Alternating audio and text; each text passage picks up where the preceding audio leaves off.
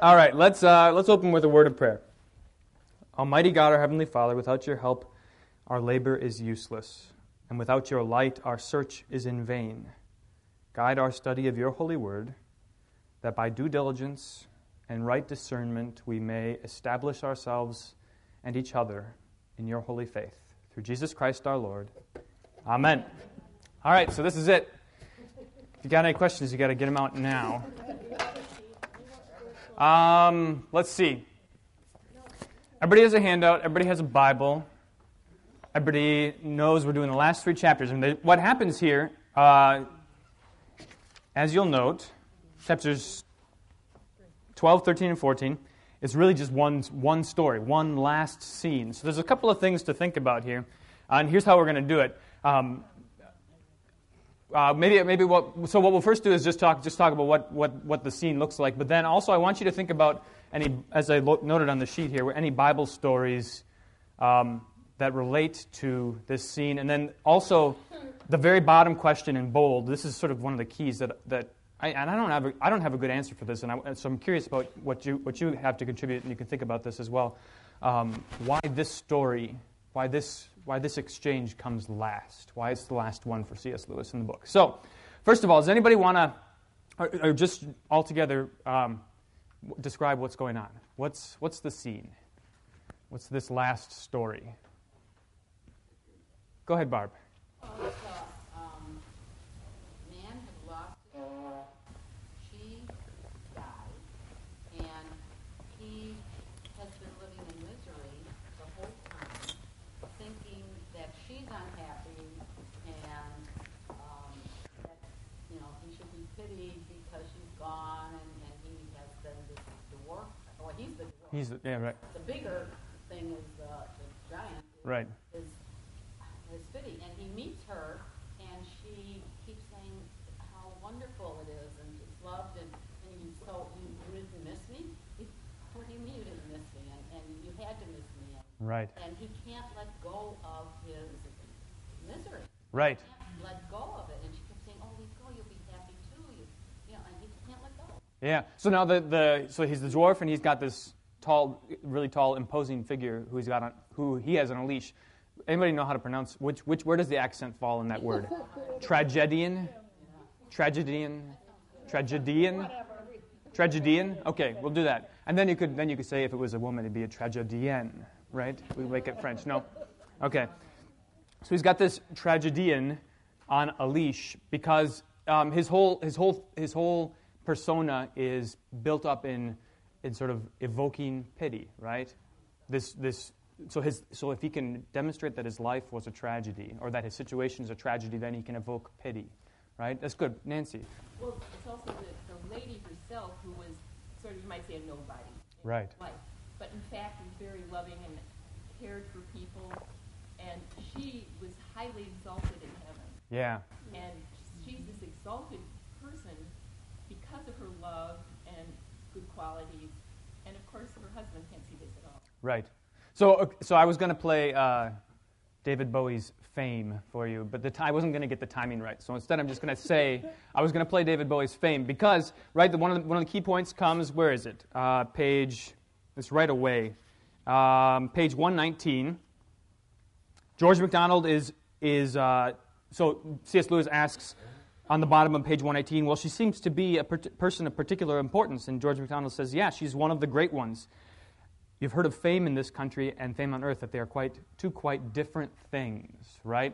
So it's because she's on earth this apparent nobody. In fact, so take a look at how George MacDonald describes her, bottom of page 118. Her name on earth was Sarah Smith, and she lived at Golders Green. So that's it, right? So now, interestingly, there's all kinds of speculation about whether there's significance there. C.S. Lewis writes The Great Divorce. When's it published? 1946? I think that's what it is, right? And he, throughout his career, especially during the war, was literarily anti-Semitic. So he did a lot of things that to sort of to contradict anti-Semitism. And there's this speculation that Golders Green was a particularly Jewish part of England. And if you look at her first name, Sarah, right? Who's Sarah? So C.S. Lewis there's all kinds of interesting speculation about this. At another point in time, he said something about how converted Jews who believe in Jesus are the truest of Christians because, of course, they had the promise from the very beginning. But it's interesting nonetheless that this is all that we have to describe her, right? Sarah Smith. I mean, if it was Jane Smith, it'd be even more obvious, right? And she lived at Golders Green, this place that we haven't heard of, certainly haven't heard of. Okay, what else? Anything else going on here? She's a very large family. Yeah. Go ahead. Continue. Go on. But it's not a biological family. Right. It's just every insignificant little thing that she did caused just human beings throughout her life, and she probably didn't think much of it. Right. So can you think of Bible stories that relate to that? Or go ahead. Sure. So his relationship towards the Jewish faith when he wrote this book, too. Yeah. I studied this years ago, and one of the things is the fact that she had so many children because of the Jewish and synagogue community. Sure. Yeah. Right. So anybody here on Thanksgiving for the Thanksgiving Eve service hear this great sermon by Pastor Nelson about the lepers, the 10 lepers, right? So the one leper who comes back, he comes back because he's realized that he can't go back to the synagogue because he's got this new community now, this community which is centered around Jesus, right? So this is the sort of the conversion that takes place in Christianity. You as a Christian, you recognize, just as Jesus says, when we'll look at this Bible story. Who are my mother and brothers? These are my mother and brothers, right? The ones who hear my word, right? And in the same way, Sarah Smith's family happens to be anybody who, to whom she's shown love, right? To whom she's been Christ-like. And it's remarkable because she has this huge family then. And you think about what's the scene at Judgment Day with the sheep and the goats, right? And you did whatever you did for the least of these, you did for me, right? So this is sort of a description of that. Every last little thing that she did, because she did it in, if we're going to talk about it sort of in Lutheran terms, because she did it in faith, was presenting Jesus to these people. Okay. Not only that, you got the cats and the dogs and the birds and the horses. Right, she's a regular old St. Francis. Yeah, it's good. Anything else? What anything else strike you about any other points of the scene stand out to you? How about this question? What's the first thing that she does? Did you notice? What's the first thing that she does, or maybe the first thing that she says?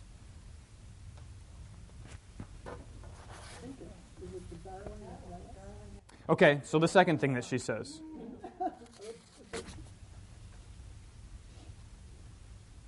Oh, before anything else, forgive me. Right.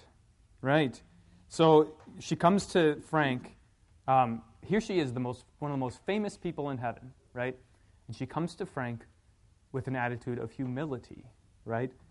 Frank, before anything else, forgive me for all I ever did wrong and for all I did not do right. Since the first day we met, I ask your pardon, right? She understands the relationship to other people as one that sort of rests on forgiveness, and she selflessly humbles herself before Frank. It's this remarkable thing and this is how she welcomes him to heaven, pleading for his forgiveness. Anything else? What else? How does the conversation go between Sarah and Frank? Yeah, Nancy. When he would look at her, or there were a few times when he would get kind of perceptibly bigger Yeah. But then he would turn back and relate to this thing on the chain. Right. His persona, or whatever that he built up of himself. Mm-hmm. Yeah. Yeah. And so at the beginning of chapter 13, C.S. Lewis describes it this way. And this might be the point. We can come back to this later. It's really a tragic scene, right? I do not know that I ever saw anything more terrible than the struggle of that dwarf ghost against joy. That is heartbreaking, right? To imagine seeing that, to see somebody struggle against joy. And then he had almost been overcome. He had become more like C.S. Lewis says he seemed to become more like a man, to become more real, to become more present. Good. Okay. Anything else stand out for you? Well, I'm wondering if we're to see joy as being a shared communal emotion, and he just couldn't get past it, wasn't going to be all about himself anymore. Right. Sure. Because of self-pity, then, if it wasn't about him, he didn't know how to... Yeah. He was utterly unconcerned with showing compassion to other people, or what. So his first question was, "But you missed me, right?" Instead of saying, "I'm so glad that you're here and you're happy." I'm so glad that you've been happy this whole time. Yeah. He wished that she had been miserable, and this is again one of the major points that comes out of it is that position, right? The idea that you should sort of force your pitifulness on other people to evoke their compassion is backwards. It's upside down. That's not how compassion works. We'll talk a little bit more about that. Yeah, Aaron. Well, I guess I was struck by how, in that same part where it talks about the struggle against joy, it talks about him not being able to realize his own absurdity. Yeah. And that was something I could really relate to. Like, just taking yourself really serious. Right. And not being able to let go. Like, it says, for one moment he didn't at all misunderstand her laughter. He too must once have known that no people find each other more absurd than lovers. And kind of the idea that, like, being able to laugh at yourself, laugh at your sin is absurd. Right. Absolutely. You hang on. It's so embarrassing and absurd. Yeah. And it's like, if you can see that and be like, I'm pretty terrible about it. It's like you can let go of it. Yeah. As long as you want people to like take it seriously and look at you and be like, oh, that's rough. Then it's like you can't get past it. Yeah. That's a great point. Leah. It's like somewhere where Job could have gone, but he didn't. It's like his pity. Sure. You said Job? Job. Yeah. Yeah. It's almost like the opposite of what Job did with his situation, Mm-hmm. which was probably much worse. Who knows exactly what Jesus wanted to read about, but Right. Put into an absurd. Right. Right. Yeah. Carol. Unlike Joe, I don't think Frank had that bad of a life. Yeah. Right. The worst thing he had going on was his own nature, his own self pity. Right. It sounded like he made her life really bad, so her life was probably worse than his. Yeah. And yet, I mean, it's remarkable. There's so much to say about this, but it's remarkable that, to me, it's just one of the most striking things is that first she asks him for forgiveness, when evidently he was the one who had been sinning against her for their relationship. But nonetheless, this is what's so great about her character, Sarah Smith, this plain person, this nobody. It's not that she didn't sin against Frank. It's not that she was sinless or pure. It was what was given to her, right? It was her faith. It was the humility that's given to her by faith. So it's not that she was more successfully a nobody than Frank, right? They were equally nobodies, right?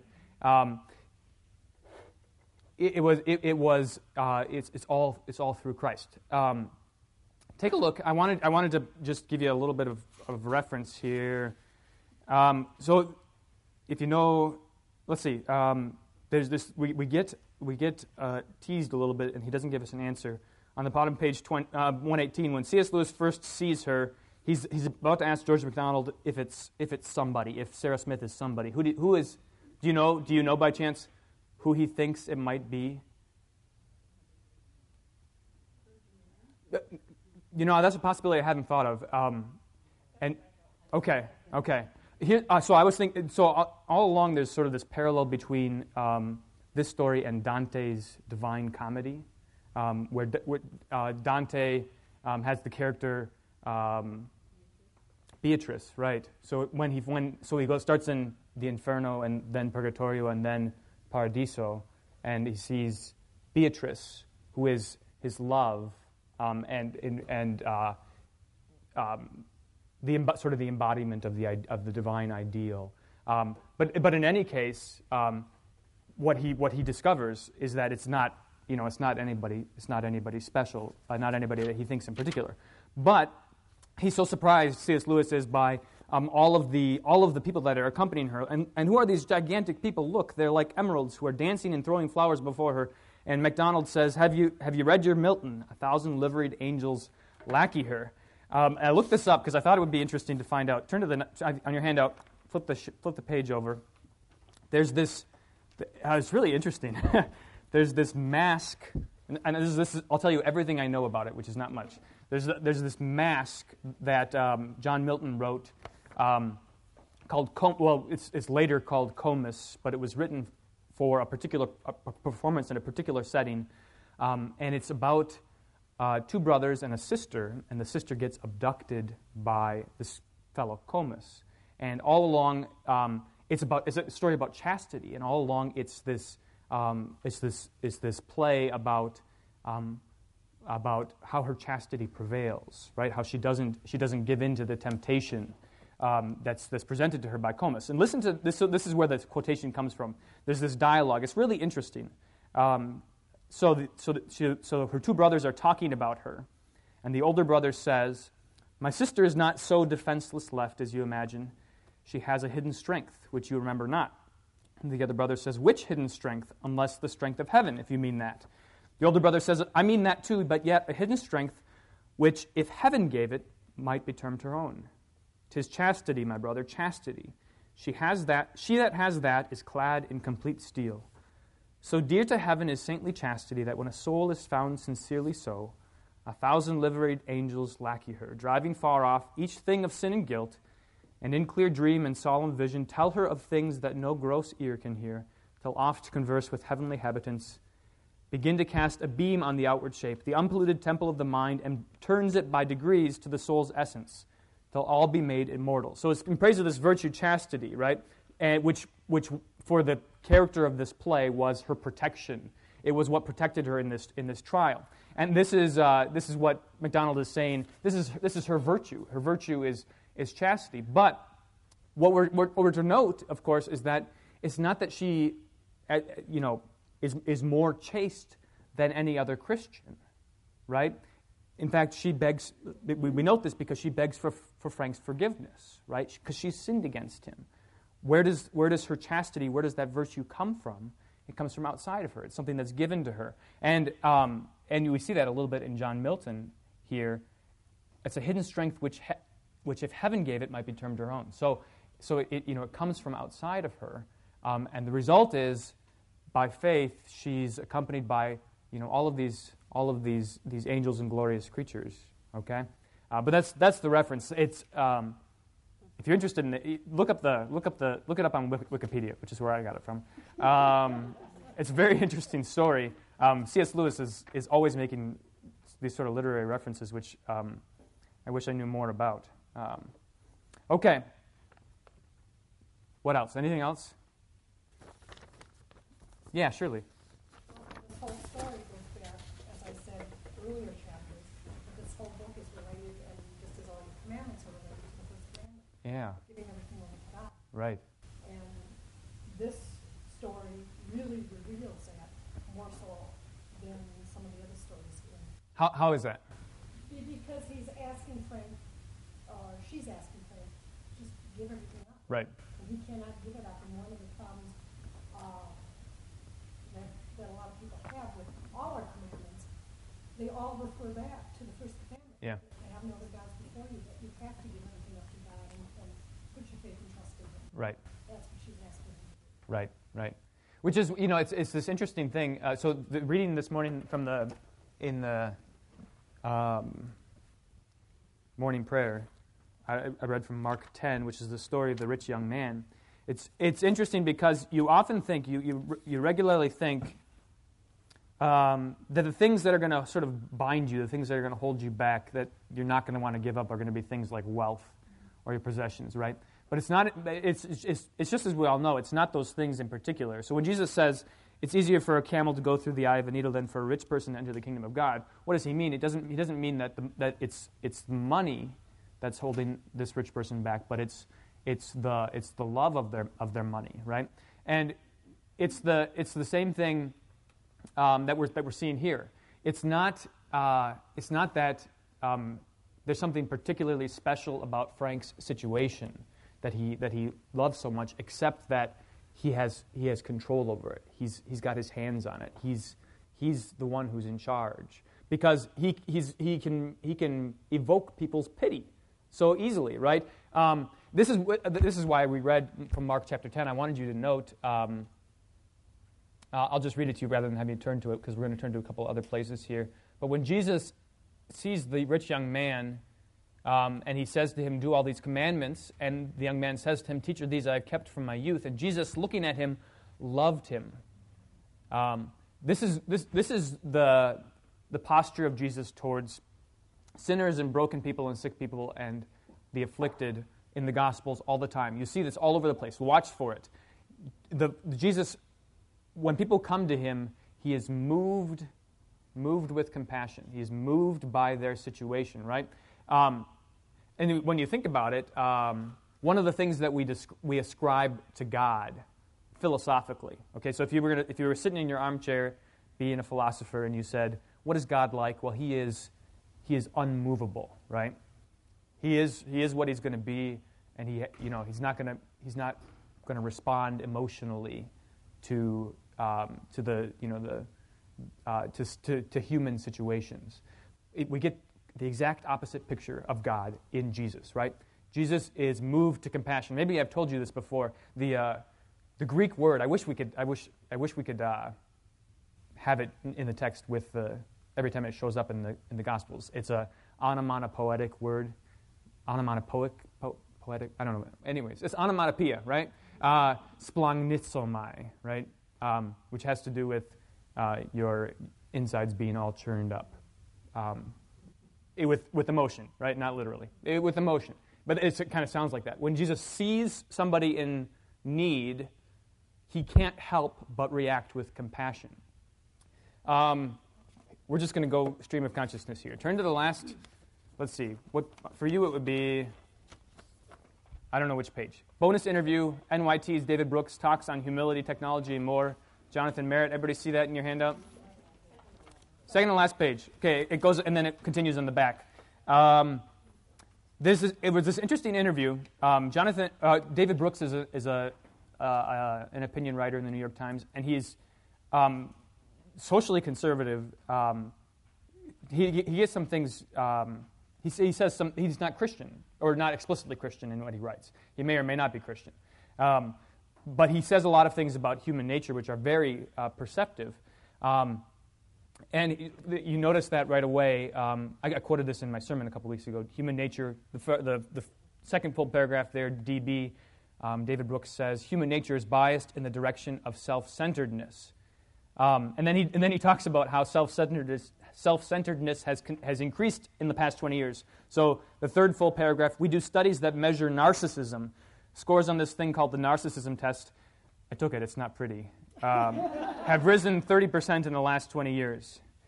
So I think there's evidence that we're just more egotistical than we once were. Notice what he says, though. We may be fairer and more compassionate, but we're also more narcissistic. So how does that strike you? Yeah, doesn't it? Right. Right. So somehow narcissism for him is compatible with compassion. When we learn about compassion from Jesus, it's something which is utterly selfless, right? Something that is pulled out of you from the outside, by outside circumstances, by you being directed outward. So the reason why Jesus can be compassionate every time he sees somebody in need is because he's always turned out from himself towards his neighbor, right? We're quite the opposite, right? So if you're biased towards self-centeredness, then you're not going to notice the need of your neighbor, much less be compassionate towards them. So the reason why David Brooks can say we've become more fair and more compassionate is because perhaps because we've institutionalized compassion or made it into something mechanical. What we find out from Jesus, however, is that compassion is not simply the action, right? But it's something that's seated in the heart, right? It comes from love of your neighbor, which is again something that doesn't come naturally to us, something that has to be given to us. So, and this is why Frank is such a perverse character, right?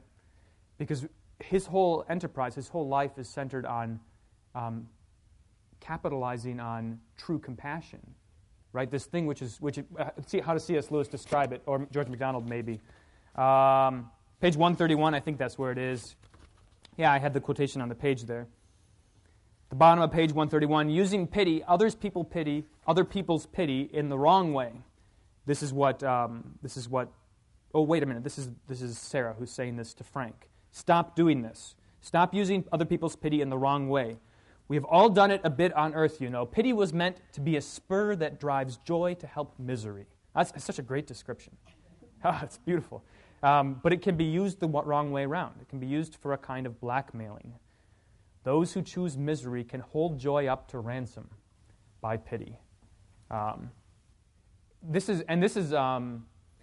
fits completely within the character of how the Christian faith works, right? So the fact that joy can be held up to ransom by pity for the sake of misery, that's the character of the cross. That's the character of suffering. The fact that joy is not something that is enforced or compelled. The fact that Jesus gives up his life and it isn't taken from him, right? The fact that it ends up being kind of cliche, but it's so true, right? What held Jesus to the cross? Not the nails, but his love, right? Because he could have commanded his angels, and a legion, thousands of angels would have come in. He could have, just as the people mocked him, saying, "You saved others, but you can't save yourself." Well, he could have saved himself, right? But it was, it was the fact that joy could be held up to ransom by pity. So that describes the character of the cross and the character of the Christian life and suffering. So finally, one day, right? This is what Sarah Smith is experiencing. Finally, one day, there will be only joy, right? And it will all be compassion, but there will be no need, right? And that's what we look forward to, in heaven. Okay, how you doing? Any questions? All right. C.S. Lewis raises a very potent question here on page 135. So, I'll just give this to you. Your second page, you see side by side this poem that the angels are singing about, or the other bright spirits are singing about Sarah Smith, side by side with Psalm 91. In your free time, you can sort of take a look at that. What you might ask yourself is what has C.S. Lewis done with Psalm 91, and how has he sort of translated it to this situation? But then on page 135, C.S. Lewis has watched the scene, and he says, and yet, said I to my teacher, when all the shapes and the singing had passed some distance away into the forest, even now, I'm not quite sure. Is it really tolerable that she should be untouched by his misery, even his self-made misery? Right? So C.S. Lewis is asking, how come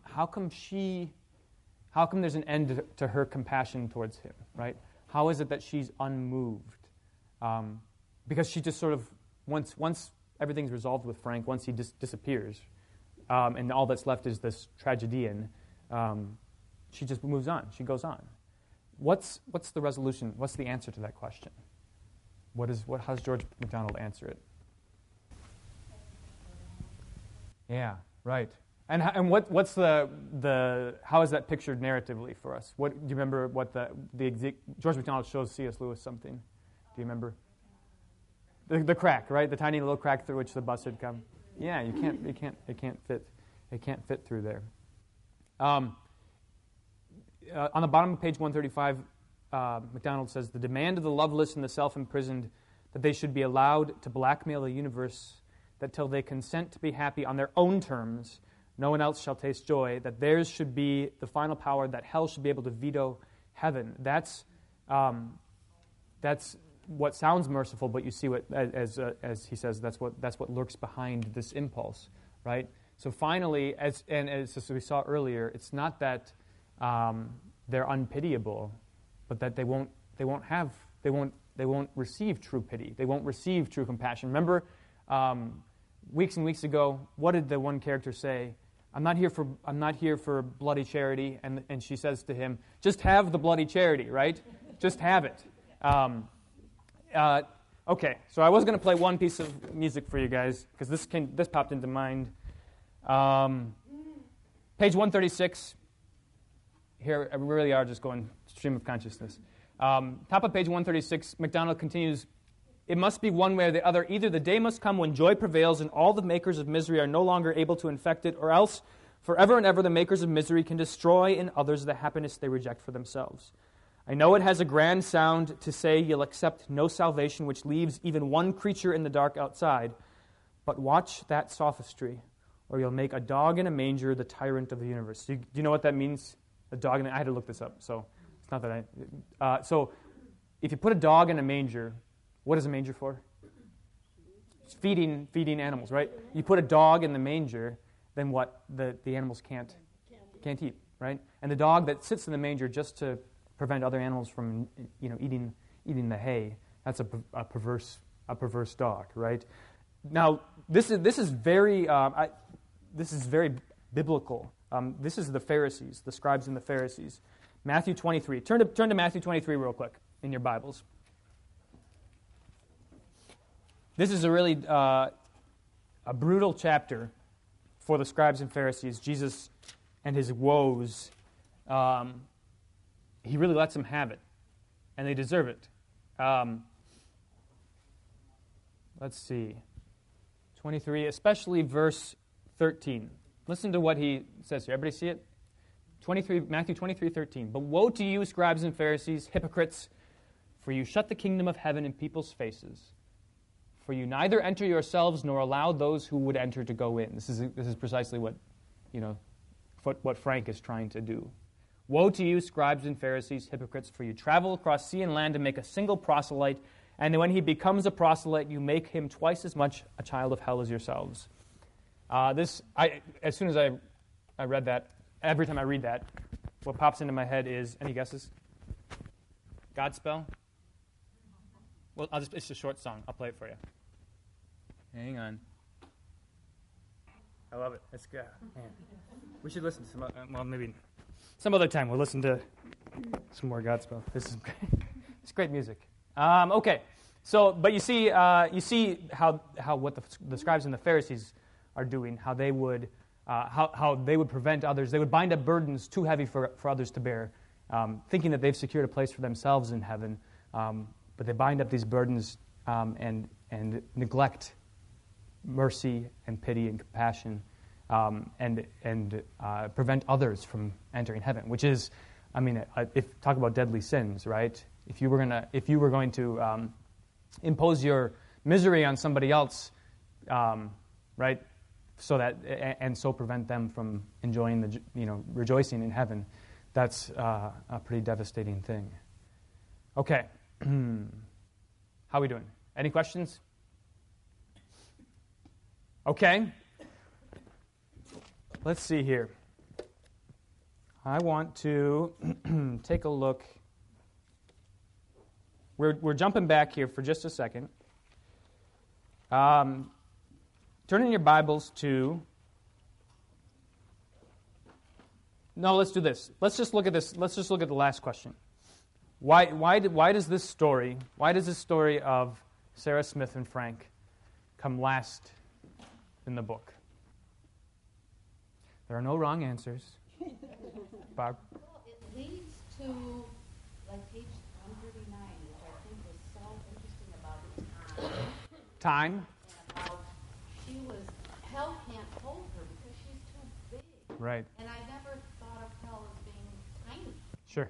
So tiny. And also at the bottom, I never thought about, it says only one has descended into hell, and he will ever do so, and he will ever do so again. It's not that he did, it's time. I never thought of Christ like he's always in hell. He's always proclaiming his victory. That's what I got out of it. Sure. I just thought, okay, he went down once, proclaimed victory, and then he's up. But it says there's no time with Jesus, so he's always like proclaiming. Proclaiming victory. The proclamation, so another side to the coin is that Jesus' sacrifice, right? His sacrifice is eternally making propitiation for our sins as well, right? So Jesus stands eternally before. So when we get to heaven, it's not that there will be an unbloody Jesus there, right? But the blood of Jesus is our joy in heaven, right? So and it's precisely that fact which enters into eternity. This fact of time that Jesus sacrificed himself and suffered, and that the proclamation of his salvation goes forward even into the gates of hell. That's something that's true for eternity, right? I Right. like the metaphor that hell's tiny. Right.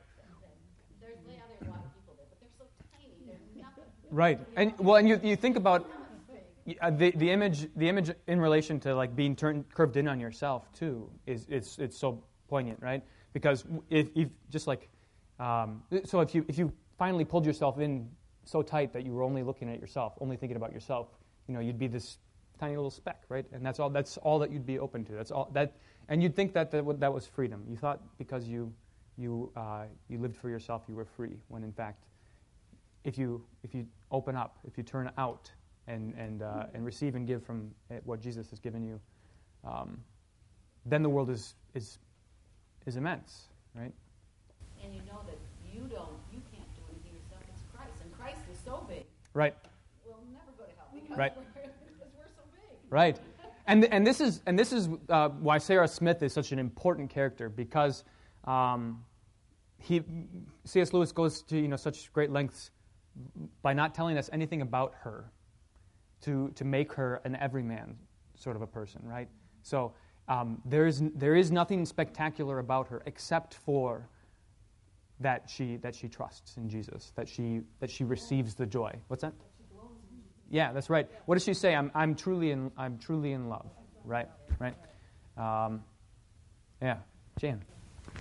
On page 125, there's that conversation about what is love, and how, Frank said, did you ever love me, or do you know the meaning of love?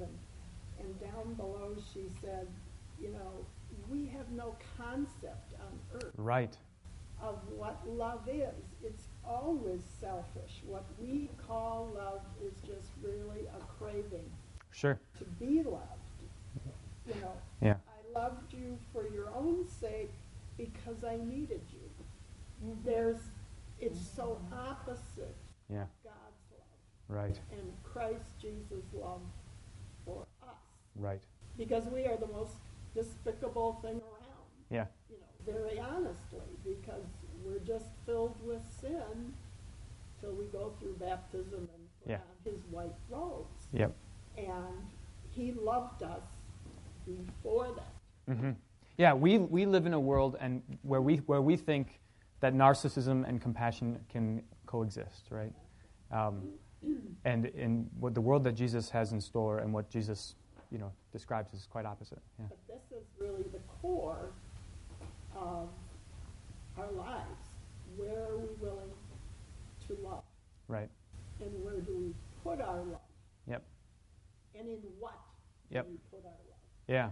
And I think that's what this is saying. You know, Frank the tragedian puts his love in himself and in his own misery, Yeah. and Sarah is, hopefully, we're like her, Yeah. and we're helping and showing Christ's compassion. Yeah.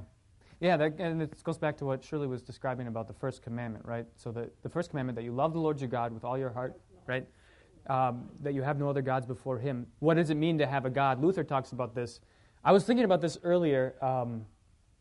It always kind of bugged me that the people of Israel would be held accountable for the wickedness of their king. But so often they are. They suffer because their kings are wicked.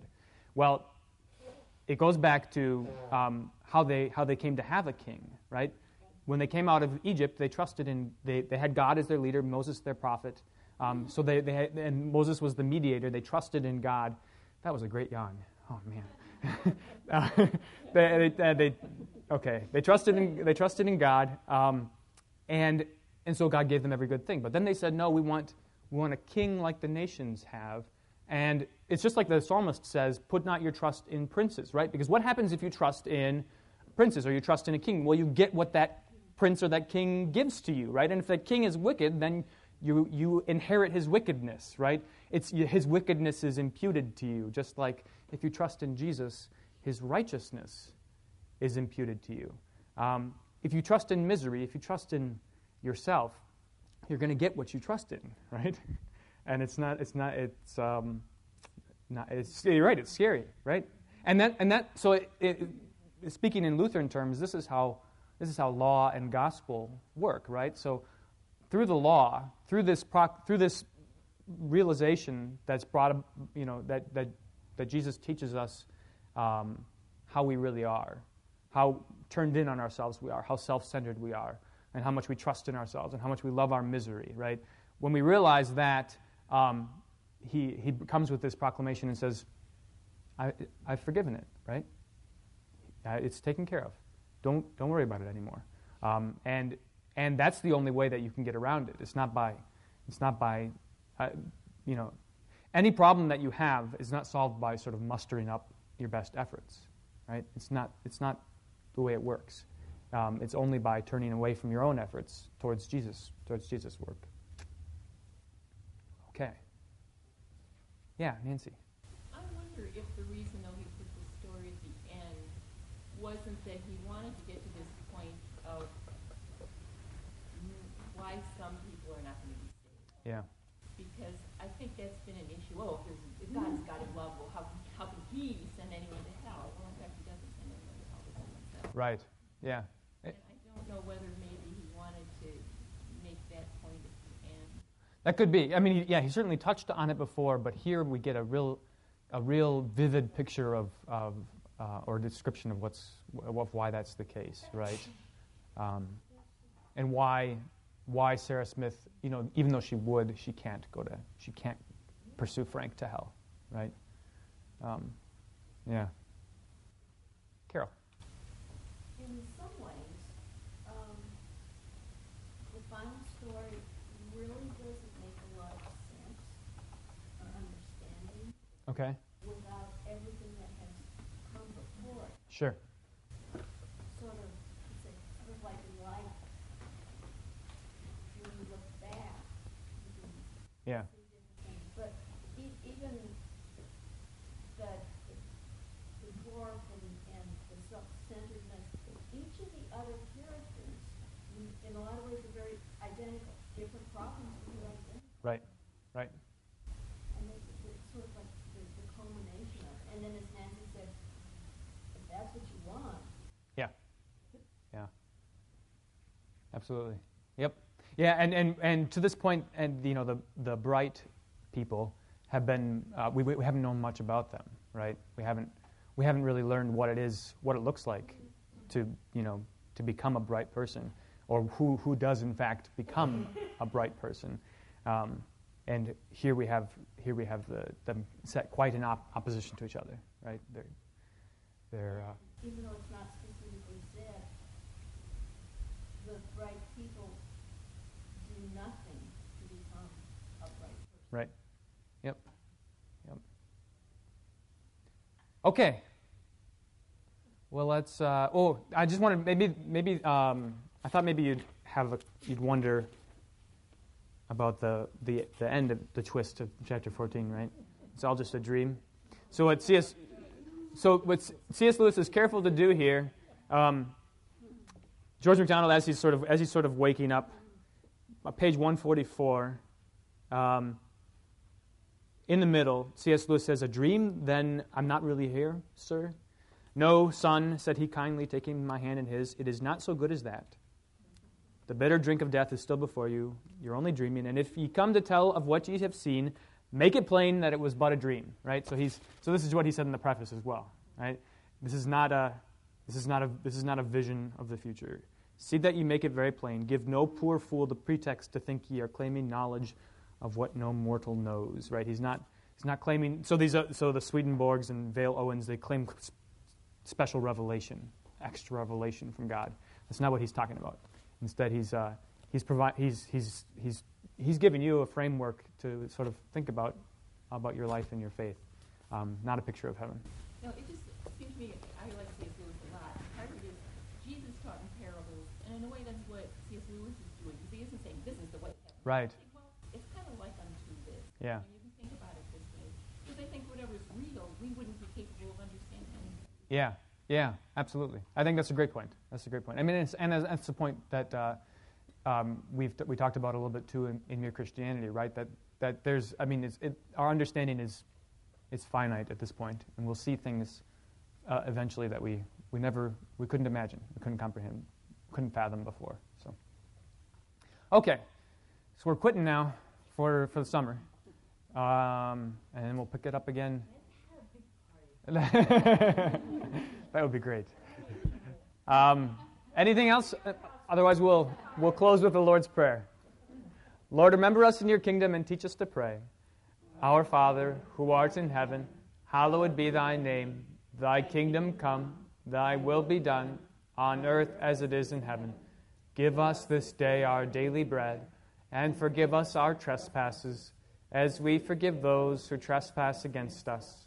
And lead us not into temptation, but deliver us from evil. For thine is the kingdom, and the power, and the glory, forever and ever. Amen. Thank you. This was great.